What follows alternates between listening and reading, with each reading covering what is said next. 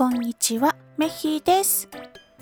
今日の御言葉、ナホム書1章7節。主は慈しみ深い方、苦難に会うとき、身を寄せるべき場所だ。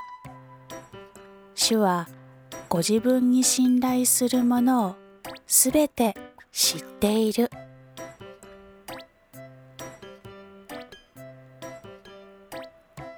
今日もイエス様を信じて過ごす一日となりますように。それじゃあ、またねー。